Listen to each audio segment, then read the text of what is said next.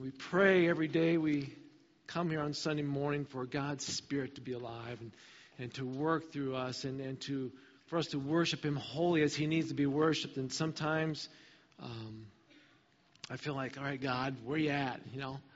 To want to worship Him as He needs to be worshiped. So I'm thankful that we can gather as a church family and do that. And if you're visiting with us, I hope you're being blessed today already. We haven't even opened up God's Word, and we've had the opportunity to worship Him. And I'm so thankful for that. If you would, I'm going to have you turn your Bibles in a little bit to a passage, but I just want you to think back with me to a picture of what is, when I say traditional family, what kind of picture comes to your mind when we think of the traditional family? Because a lot of us probably aren't quite sure what a traditional family looks like, right? Norman Rockwell always, I felt, did a good job of giving us pictures of generations of the past. And some of us out here, this morning, you're thinking, who's Norman Rockwell and what are those pictures, right? Us older generations, we understand this. Younger, maybe not so much. But there's one picture I remember Norman Rockwell had, and this is the one that you're seeing right now. That picture of the grandparents and dad and mom and the kids and the grandkids gather around the table for dinner. That's what I would say is traditional family right there, right? Some of us long for that. Some of us have that. Some of us have that and we're like, it gets really crazy loud, right? I was talking to my mom this past Monday. We drove to Indiana on Monday and spent a couple of days there. And she said, we're up to 75. I said, what? 70? Are you sure? Don't argue with mom, right? Okay. Yes, 75 between all my brothers and sister and their kids. It's 75 of us in the family. So when we get together, we can't get together in mom's house anymore. This doesn't happen, okay? It gets a little crazy. But I remember when I was a young boy, each night our family gathered around the dining room table. And we joked about this actually with my brother. Said, you remember how mom, but she emptied out the fridge. If there's food in the fridge, it wouldn't be there very long. If everything was spread on the table. Even if we weren't going to eat it, it didn't matter because somebody might want it. I don't know. And it was there. And I remember, we just would sit around the table and we'd eat, we'd laugh, we'd talk. And then when we're done, everybody chipped in. Everybody put food away, everybody washed dishes, everybody put the dishes away, we dried them. That's what we did. And then maybe the rest of the evening, depending on the day of the week, depending on what was going on in the season, because my dad was a farmer, so maybe we were back out in the fields, or maybe, in the wintertime it was different, but we would go into the dining room or living room, hang out, play ping pong, watch TV.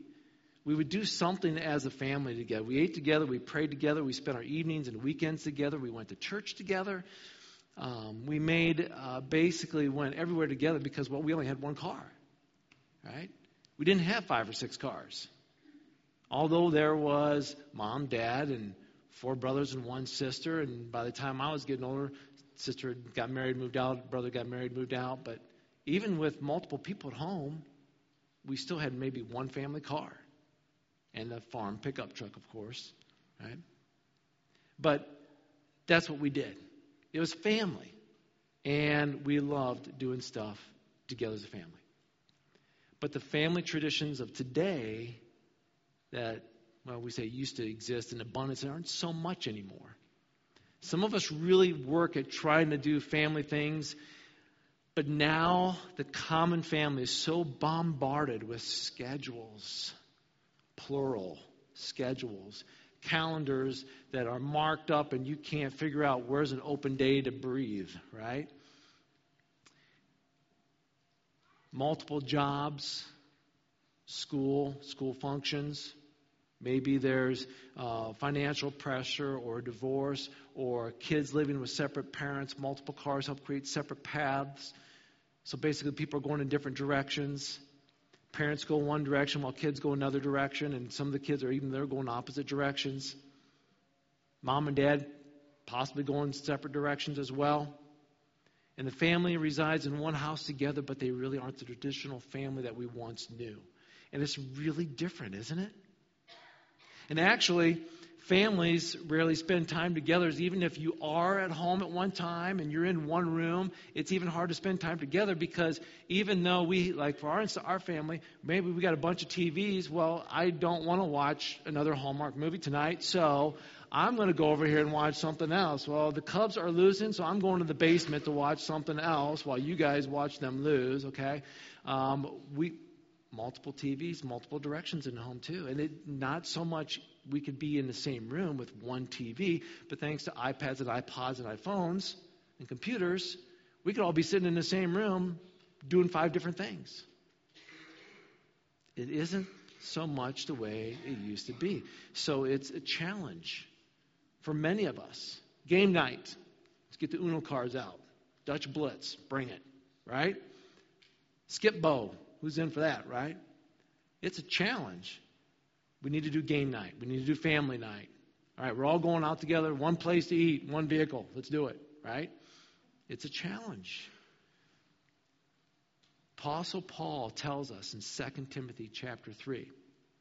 Turn there with me, please. 2 Timothy chapter 3, verses 1. He tells us that in the end times, in the last days, when things are fierce and perilous, and it's tough, he says, you're going to see the deterioration of close families. You're going to see the traditional family slipping away. You're going to see development occurring in the last days in which families are going to struggle to try to just being a family. Let's read 2 Timothy chapter 3. Paul says this, you should know this, Timothy, that in the last days there will be very difficult times, for people will love only themselves and their money.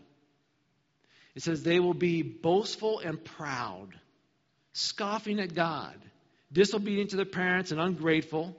They'll consider nothing sacred. We talked about that last week as far as being ungrateful and unthankful, right? They'll be unloving and unforgiving. They'll slander others. They have no self-control. They'll be cruel. They'll hate what is good.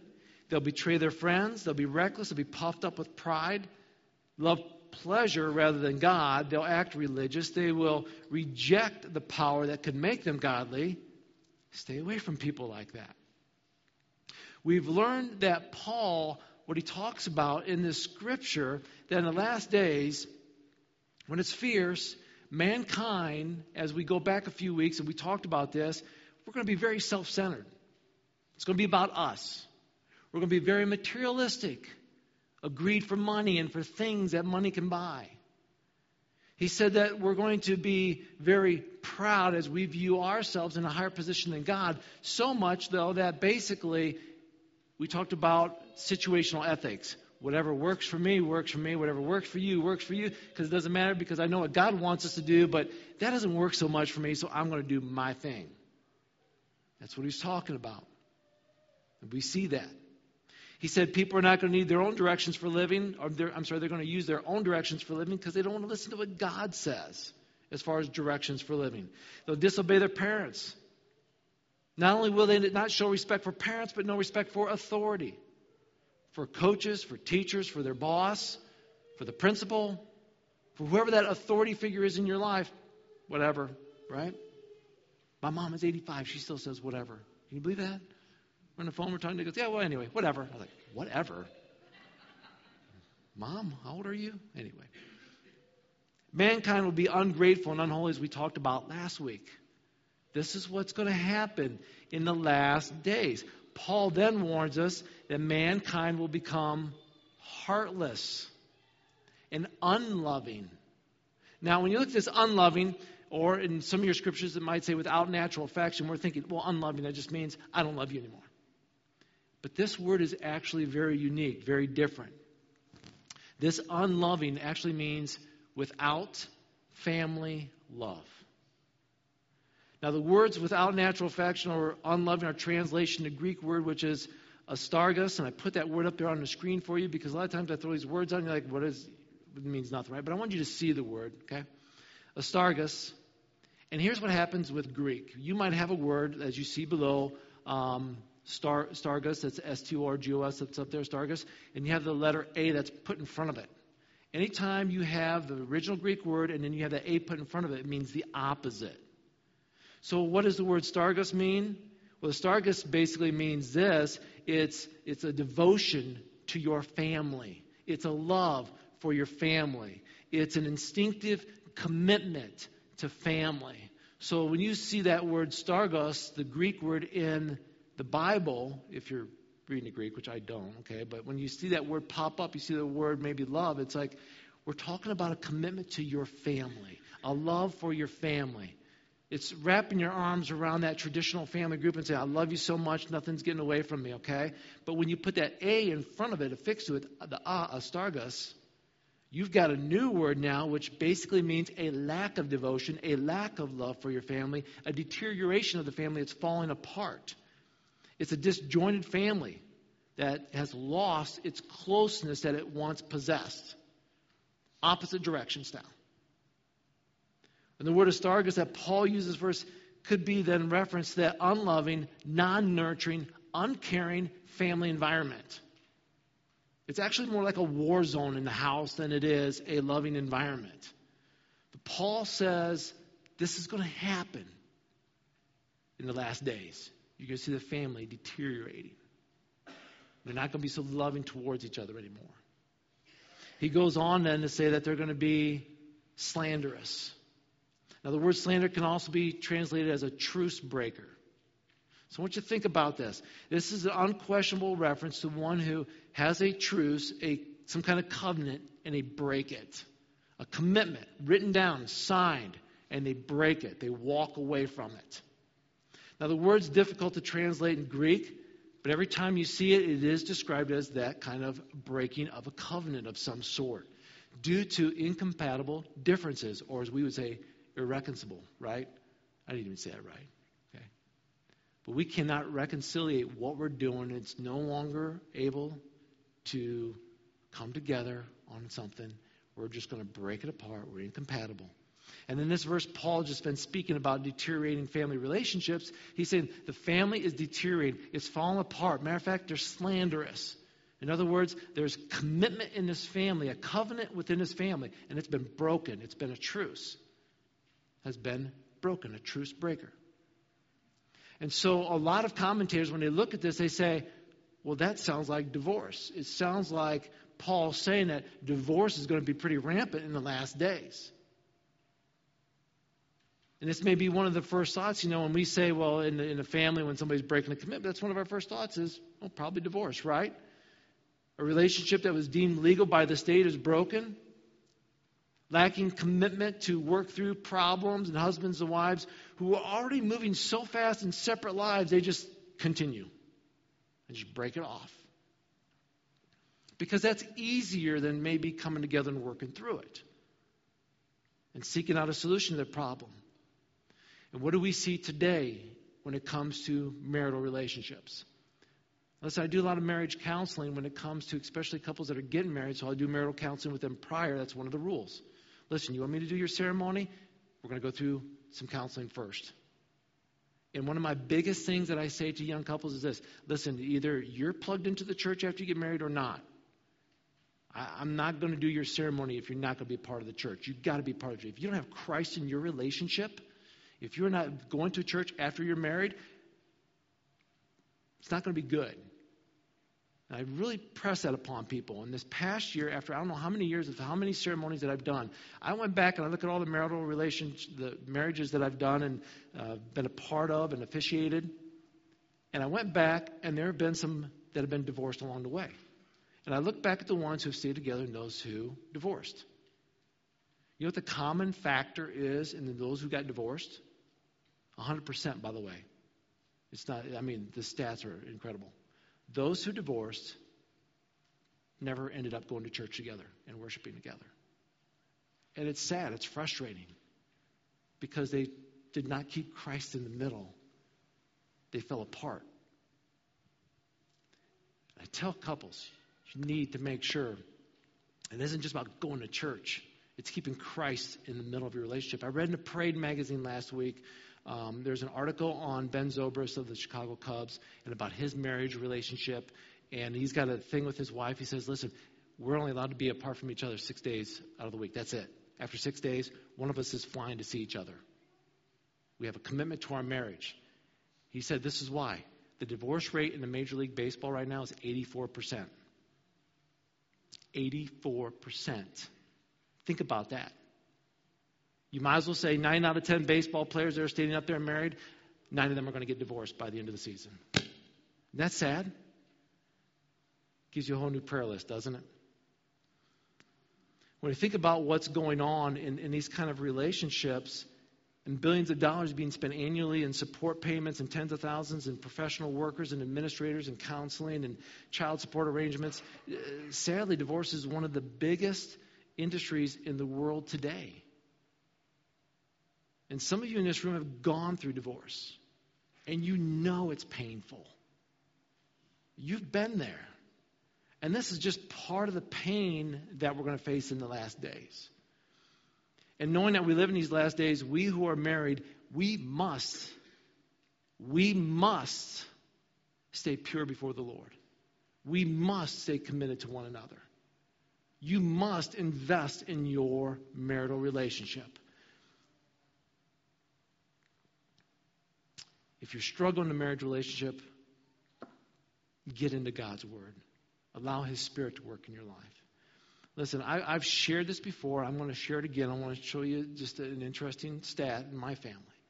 We're not perfect, okay? Jenny and I just celebrated our 25th wedding anniversary. We were pumped about it, excited about it. We actually got away for a couple of days. We've never gone anywhere for our anniversary. We really don't do much, okay? And I'm the guy that's up there telling you, invest in your marriage. Invest in your marriage. Like, I need to invest in my marriage, right? Or I'm a hypocrite. So we invested in our marriage, and we got away. We went down to Hocking Hills for a couple of days. We discovered that there's no service anywhere. Okay? We thought we were in a new land where men don't wear shirts and phones don't work. I mean, it was like, whoa, okay. This is different. I'm not used to it, all right? So I felt like I could just go ahead and walk around with my shirt off, too, in a parking lot somewhere. It's no big deal, right? I did. And when we did have service, all of a sudden my phone blew up. Church softball team, congratulations on 2 wins Friday night. Awesome, way to go. I got a little text that popped up, hey, we won, we were 2-0. And I got a team picture, and there's everything. I was like, oh, awesome, back in land, all right. But during that time, Jane and I talked about, I was like, oh, well, that wasn't what I expected. But she was like, we got away, right? It was like, we did something. We spent time together. And that's important. Our marriage isn't perfect. We've got to work on it. That's why we do the marriage retreats. That's why we do these things. But I want to show you a stat in my family. In my family, my parents were married 64 years. My dad has 4 brothers and 3 sisters. My parents, along with 5 of their siblings, have celebrated 50-plus years of marriage. 6 siblings, my dad's side, have been married for over 50 years. When you add up all the years of marriage with my mom and dad and my uncles and aunts, just on that side of the family, okay, there's over 450 years of marriage. That's unheard of. Unheard of. Now, out of all those siblings and 450 years of marriage, there was 1 divorce and remarried. And then my aunt and uncle got remarried. They've been married 39 years before my uncle passed away. Now, my family, I've got 5 siblings. Okay, and including our marriage, Jenny and I, we celebrated 25 years of marriage. We're the last of the 6 kids to hit 25. Everybody else is 25 and up. Got 1 brother and sister that's going to be married 50 years here in a few years. And when I look at that, all of our years of marriage together was 206. So when we would get together on Tuesday, 4th of July, with my mom and all my siblings were there, they got us this little clock with a little name engraved on it, and it was really cool. They said, we do this for every couple when they hit their 25th. And it's like, I don't remember that. It's like, I didn't confess that to my family. I'm confessing it to you. I don't remember ever giving my brothers and sister a clock, okay? But I guess we did. So when they gave it to us, like, remember, will you get one for us? Like, yeah, I don't remember. But anyway, thank you. But we look at those and we celebrate those things. Now, did we have divorce in my family? Yes. One of my brothers was divorced and remarried. So we're not exempt from this in family, okay? And is our marriage perfect? No, it's not perfect. But when I look at my family, 450 years, 206 years, over 656 years of marriage in our family, is that something to celebrate? Absolutely. Absolutely. And it's just a reminder to me, it's not about setting records. Okay? It's like, well, we can't let everybody down, right? It's not about that. It's about having a marriage that is God honoring. It's about having a commitment that I made to my spouse and keeping that commitment. And when times get tough, you go to God. Marriage is important. And Paul's saying, listen, in the end times, the family relationship starts to deteriorate. Hold it together. Hold it together. Listen, if you've gone through a divorce and you're currently facing one, God's grace is fully present to restore. He loves you. He cares about you. The wounds that have been inflicted upon you, He wants to heal. He wants to help you. He wants to love on your soul and your children. And with the help of God and the empowerment of the Holy Spirit, it's possible to fully recover. It is possible to fully recover. God's always present to help those who are in times of need. You just got to call on Him. But see, we have other relationships that are broken as well. It's not just divorce. We have parents who abandon their children. And we have children who disengage themselves from their parents. And we have siblings, we won't even talk to each other. And some of you know what I'm talking about. It isn't just a husband and a wife who won't talk to each other anymore. It's brother and sister. It's brother and brother. It's sister and sister. Now I'm going to talk to you. The family deteriorates. And Paul continues to say, this is going to happen. He goes on to say, if you're reading, that there will be false accusers. And the word false accusers in Greek is diabolos. Diabolos. You've maybe seen somebody with a tattoo that says diabolos. Okay? That means devil. If you didn't know that. It also means accuser. It's the word that's translated accuser, slanderer, devil. And Jesus uses this word when He talked about Satan. In John chapter 8, verses 44 and 45, you can go there if you want. Jesus said this about Satan. He was a murderer from the beginning. From the outset. This is Satan. He's always hated the truth. Think about this. Because there's no truth in him, he hates it. So when he lies, Jesus says, when Satan lies, guess what he's doing? He is consistent with his character. Because he's a liar and he's the father of lies. So when I tell you the truth, you just don't naturally believe me. Jesus having this conversation with religious leaders and they were calling him Satan. He's like, no, you don't understand who Satan is. The father of lies. The big accuser, right? And Paul uses that word to depict a time when people will excessively lie and accuse each other. Do we not live in this time right now? Families deteriorate. Relationships fall apart in a family. People are liars and always making accusations and accusing each other. Do we not see that now? Paul continues in 2 Timothy to warn us that mankind will be cruel, fierce, savage, violent. And this violence is, for the most part, senseless. I read this story back in the 1990s, how an Oxnard man was accused of murdering his roommate because the two of them disagreed over the brand of beer that they were buying. See, the accused man brought home Natural Light, and the murdered man wanted him to bring home Michelob. And so as he poured the Natural Light down the kitchen sink in anger, the other man stabbed him and murdered him over beer. We think of ourselves as being more advanced, don't we? We think of ourselves as, listen, we're not savage. We're not brutal. That's so barbaric. We would never do that. But look at what happens. Senseless violence. We're witnesses to violence in multiple fashions. It comes to us from every side. It's so hard today to monitor the TV, but if you want to know, one of the stats I just discovered was that by the time a child enters kindergarten, he will have witnessed 8,000 murders and nearly 100,000 acts of violence on TV. And by 18, they'll witness 800,000 acts of violence and 40,000 murders. That's a lot for our little kids and for our youth, right? It comes right in off the TV, but now we know it isn't just the TV anymore. It comes in on the internet. It comes in on the music we listen to. Whether positive or negative, Whatever a person allows to come into their mind and into their eyes and into their ears comes into their soul. It's called garbage in, garbage out. Whatever you bring in usually comes out.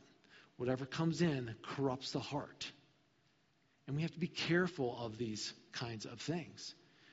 And the people that we keep company with.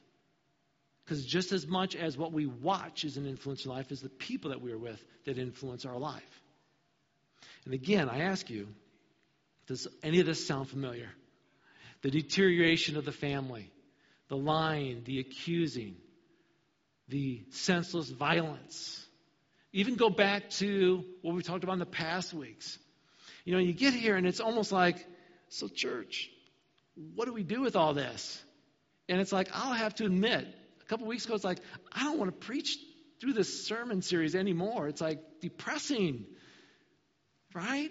It's like, can we talk about something else? Because I really don't want to go through all this. I see it every day. I see it around me, and I don't want to point it out, but let's get through it. Paul pointed out, I'm going to point it out. I pointed it out. There we go. But what does that mean for us today as a church? What do we do with this? I mean, 2,000 years ago in advance, the Holy Spirit, He forecasted this is going to occur in our society at the end of the ages. What do we do with this? It's amazing to read, isn't it? Yet, here we are in His days. But here's the thing. Here's the good news.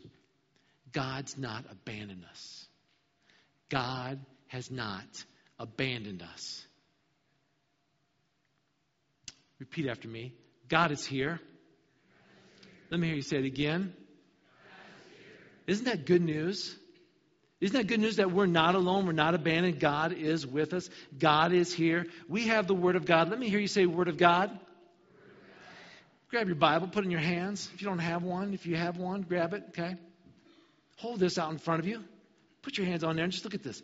It's the Word of God. He has spoken to us, right? When God breathes, He breathed life. And He breathed in and gave us His Word. Let me hear you say Word of God. Word of God. God is here. He's given us His Word. We're not alone.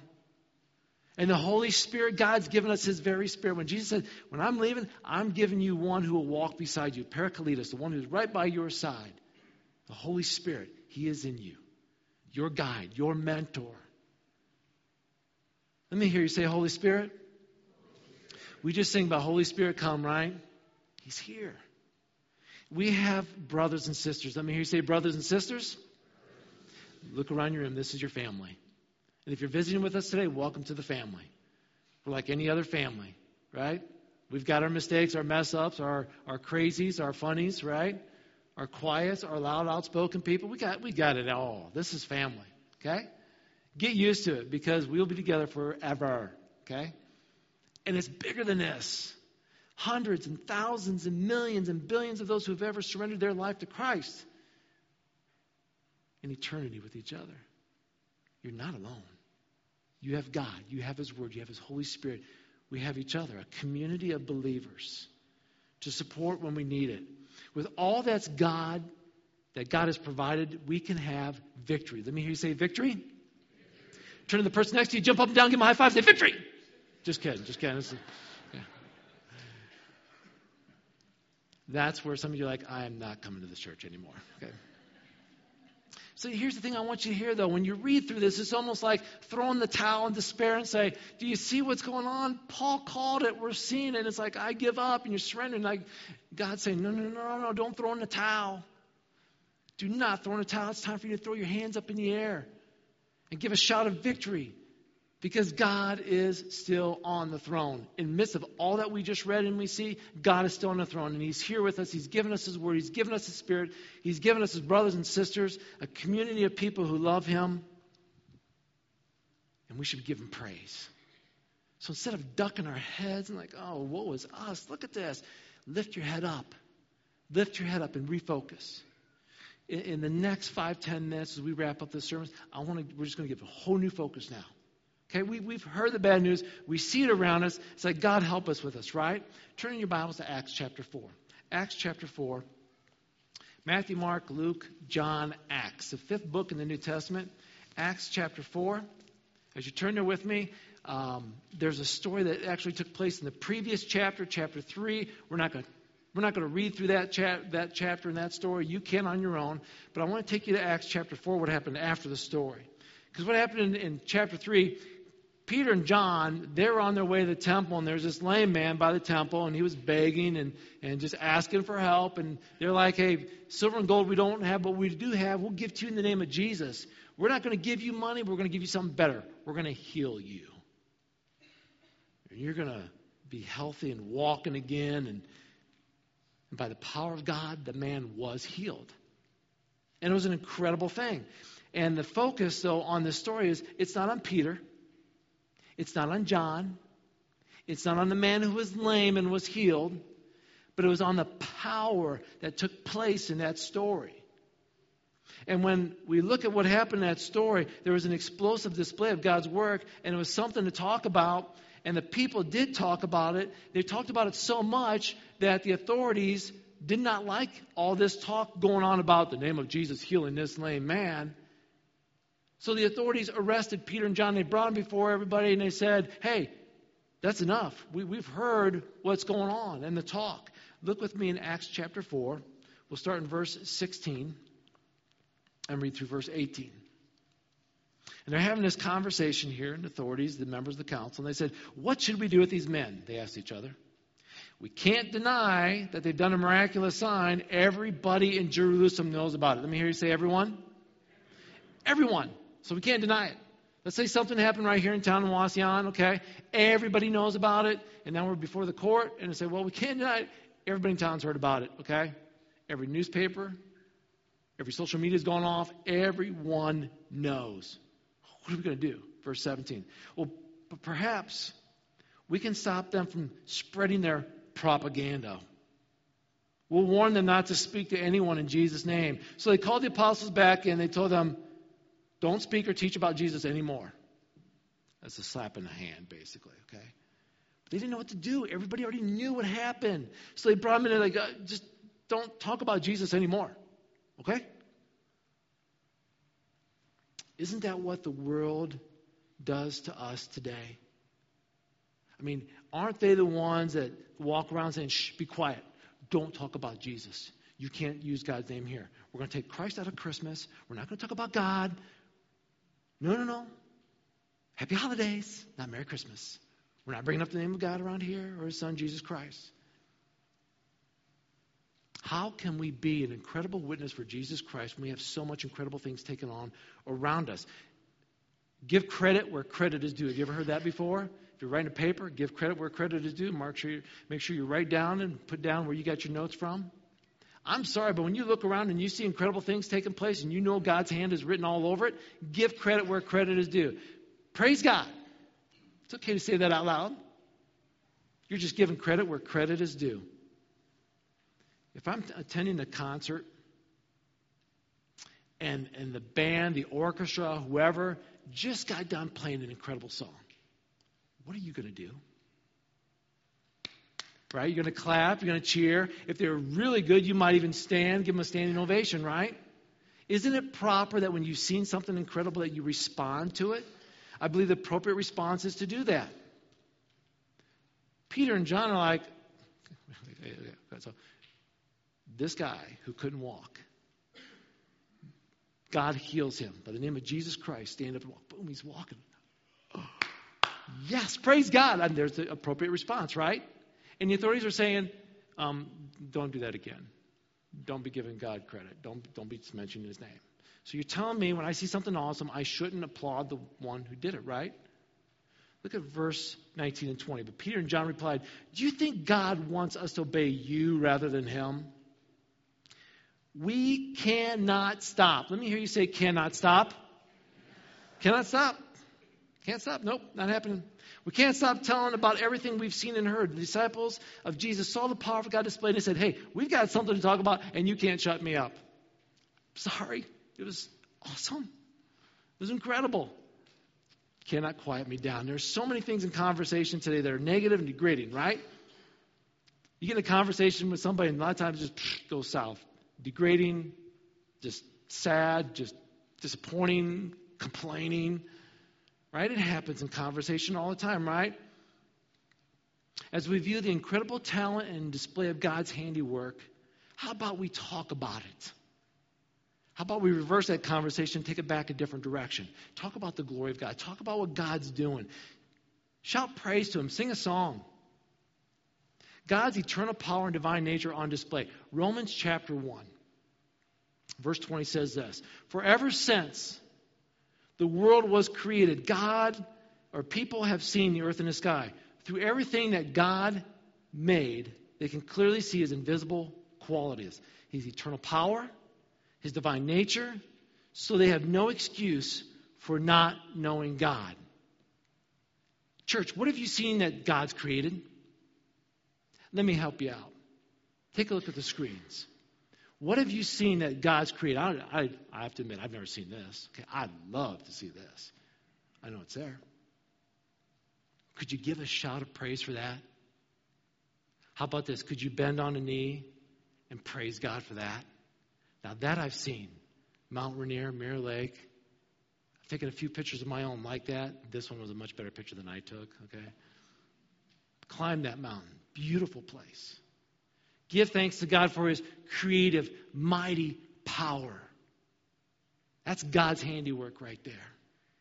When we pray, when we sing, when we give praise, it's like applauding God for a job well done. Way to go, God.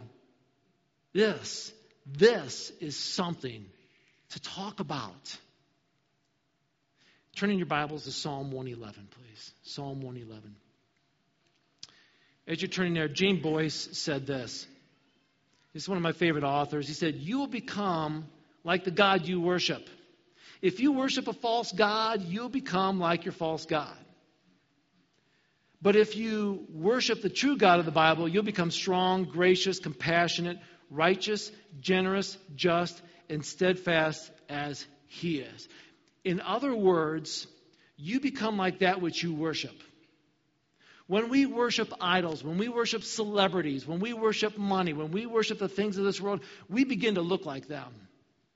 But when we worship God, as James Boyce is saying, he said, we become compassionate, we become righteous, we become just and generous and steadfast as He is. In a world that's deteriorating and falling away from God, we need to make sure we're worshiping God, because when you worship God, you become like God. We do not want to become like a world that's unloving, falling apart, family deteriorating, unthankful, selfish, self-centered, materialistic, violent, crude, rude, and just flat out, I don't want to be near you because you stink like garbage. Garbage in, garbage out. I don't want to be like that. I want to be compassionate, and righteous, and just. So the question, church, is, in the midst of what's going on in these last days, how about we get our worship in the right direction? Instead of worrying about all this that's going on, let's worship God. Psalm 111 says this. Praise the Lord. I will thank the Lord with all my heart as I meet with His godly people. How amazing are the deeds of the Lord. All who delight in Him should ponder them. Everything He does reveals His glory and majesty. His righteousness never fails. He causes us to remember His wonderful works. How gracious and merciful is our Lord, who gives food to those who fear Him. He always remembers His covenant. He's shown His great power to His people by giving them the lands of other nations. All He does is just and good, and all His commandments are trustworthy. They are forever true, to be obeyed faithfully and with integrity. He's paid a full ransom for His people. He has guaranteed His covenant with them forever. What a holy, awe-inspiring name He is. Fear of the Lord. Fear of the Lord is the foundation of true wisdom. And all who obey His commands will grow in wisdom. Praise Him forever. This psalm, along with many other psalms, begins with a hallelujah. Big hallelujah, which translated means praise the Lord. Now, I don't know how many of you remember this, but when I grew up in the children's department, we sang a lot of crazy songs. One was, hallelujah, hallelujah, hallelujah, hallelujah. Oh, you were there too. Okay. I don't remember you in that class, but you remember that song, okay? Yeah, and we split it up, like the guys always sat over here and the girls over here. Maybe we were mixed up. Okay, you guys going to be hallelujah, hallelujah, hallelujah. And you guys are like, praise ye the Lord, praise ye the Lord. See, you were there. Awesome. Okay? Now, when we sang that song, we would go back and forth, and our side was like, we are going to be so much louder than them, right? It was a competition. It wasn't a joyful noise to the Lord. It was a noise to the Lord, okay? You know what I'm saying? So we're saying, hallelujah, hallelujah, praise ye, Lord, hallelujah. And then on the very last one, we just belted it out as loud as we could. We're like, yeah. That was worship, right? And a lot of times we were just sort of like, it's like, what if we sang like that all the time? Wouldn't that be crazy? Dave, I'm not asking you to do that song. Please don't do that. But anyway, can you remember that? I mean, do you remember also, like, this call outside the church? Maybe you're like, I don't remember that song, but you do remember this. We've got spirit. Yes, we do. We've got spirit. How about you? Right? Cheerleader fingers. Okay, that's what that was. Okay. Those are the cheerleader fingers. Okay. Remember those? Okay. We've got spirit. Yes, we. Oh, I'm sorry. I'm not making fun of you. Okay. We've got a cheerleader in the presence. Maybe a couple more. Okay. But why do you do the spirit finger? Okay, never mind. Okay. Okay. So here's the thing, though. Okay. That cheer, right? We've got spirit. Yes, we do. We got spirit. How about you? Then you go, we got more. We got more. Right? And then you're like, oh my goodness. Right? Now, let's take a combination of this, which was really weird. The hallelujah, praise the Lord, and the we got spirit. So I was at this big convention in Washington, D.C. Is it evangelism? And it's like, we love Jesus. Yes, we do. We love Jesus. I was like, are you kidding me? You just took those two worlds and collided them. It was weird. We love him more. We love him more. I'm thinking, okay, now we're competing on who loves Jesus more. It was really weird, okay? But what am I saying about all this? It was the excitement. It was the enthusiasm. It was you know what? We've got God's Spirit. Now, I'm not saying jump out of your seats and get crazy on me, but what I'm saying is the attention and the direction was not at us. It was at God. It was not chaotic, but it wasn't so much reserved either. It was like, you know what? I want to praise God. And I'm not worried about what you think. And I'm not going to get distracted and cause you to lose focus, but I am going to praise God. I'm going to worship Him.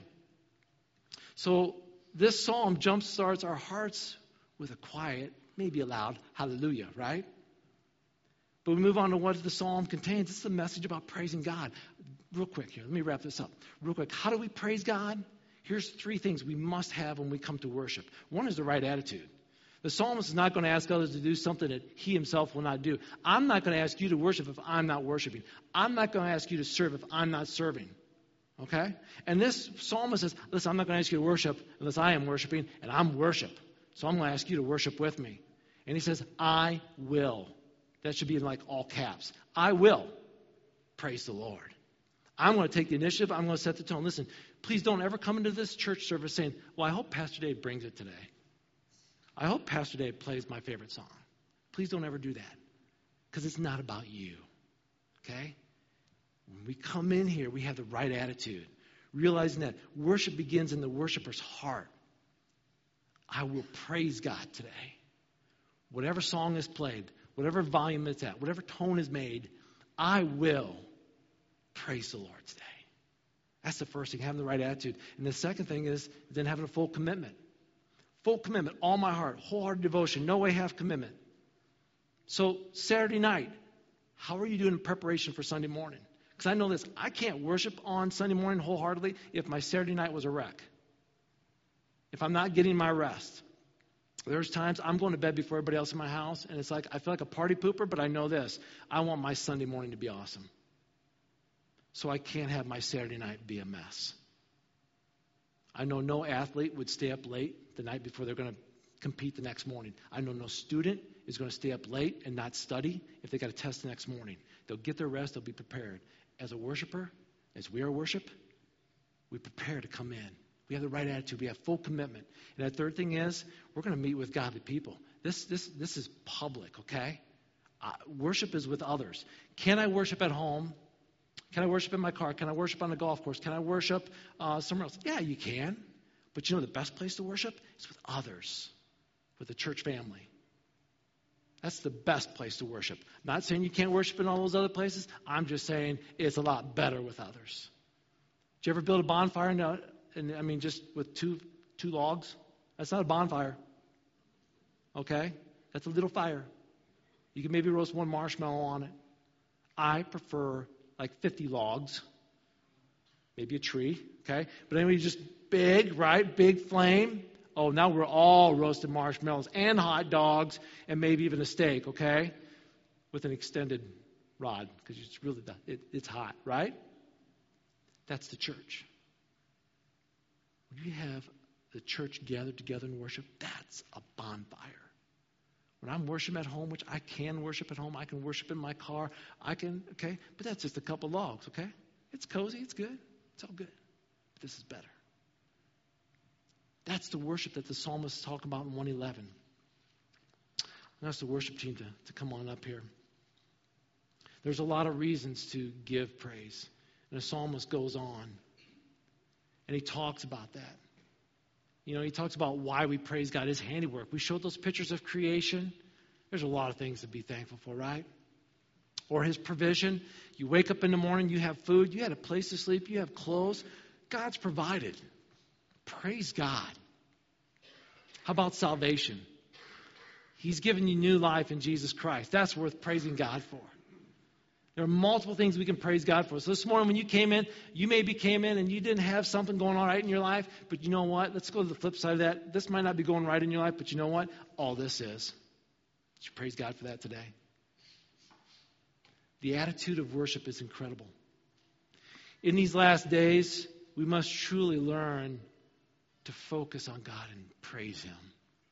Yes, all these bad things are happening, but God is still good.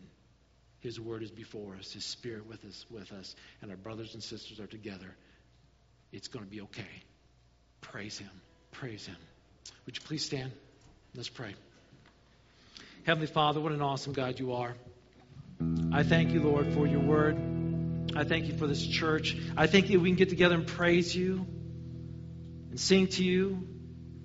So, God, it's not about, oh, I hope this last song is a good one. God, whatever the song is, it's for you. I'm singing it for you.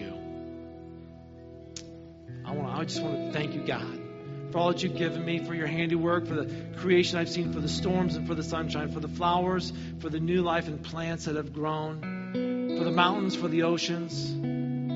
God, I thank you for the things that you've provided in my life, for my family, for my friends, for this church, for chairs to sit in, for a table to eat at, for food to put on that table. I thank you for the breath the air that I can breathe, and I thank you for the clothes that I have to wear. I thank you for a vehicle to get me from place to place and gas to put in money to pay for that. God, you've blessed me so much. Thank you, God.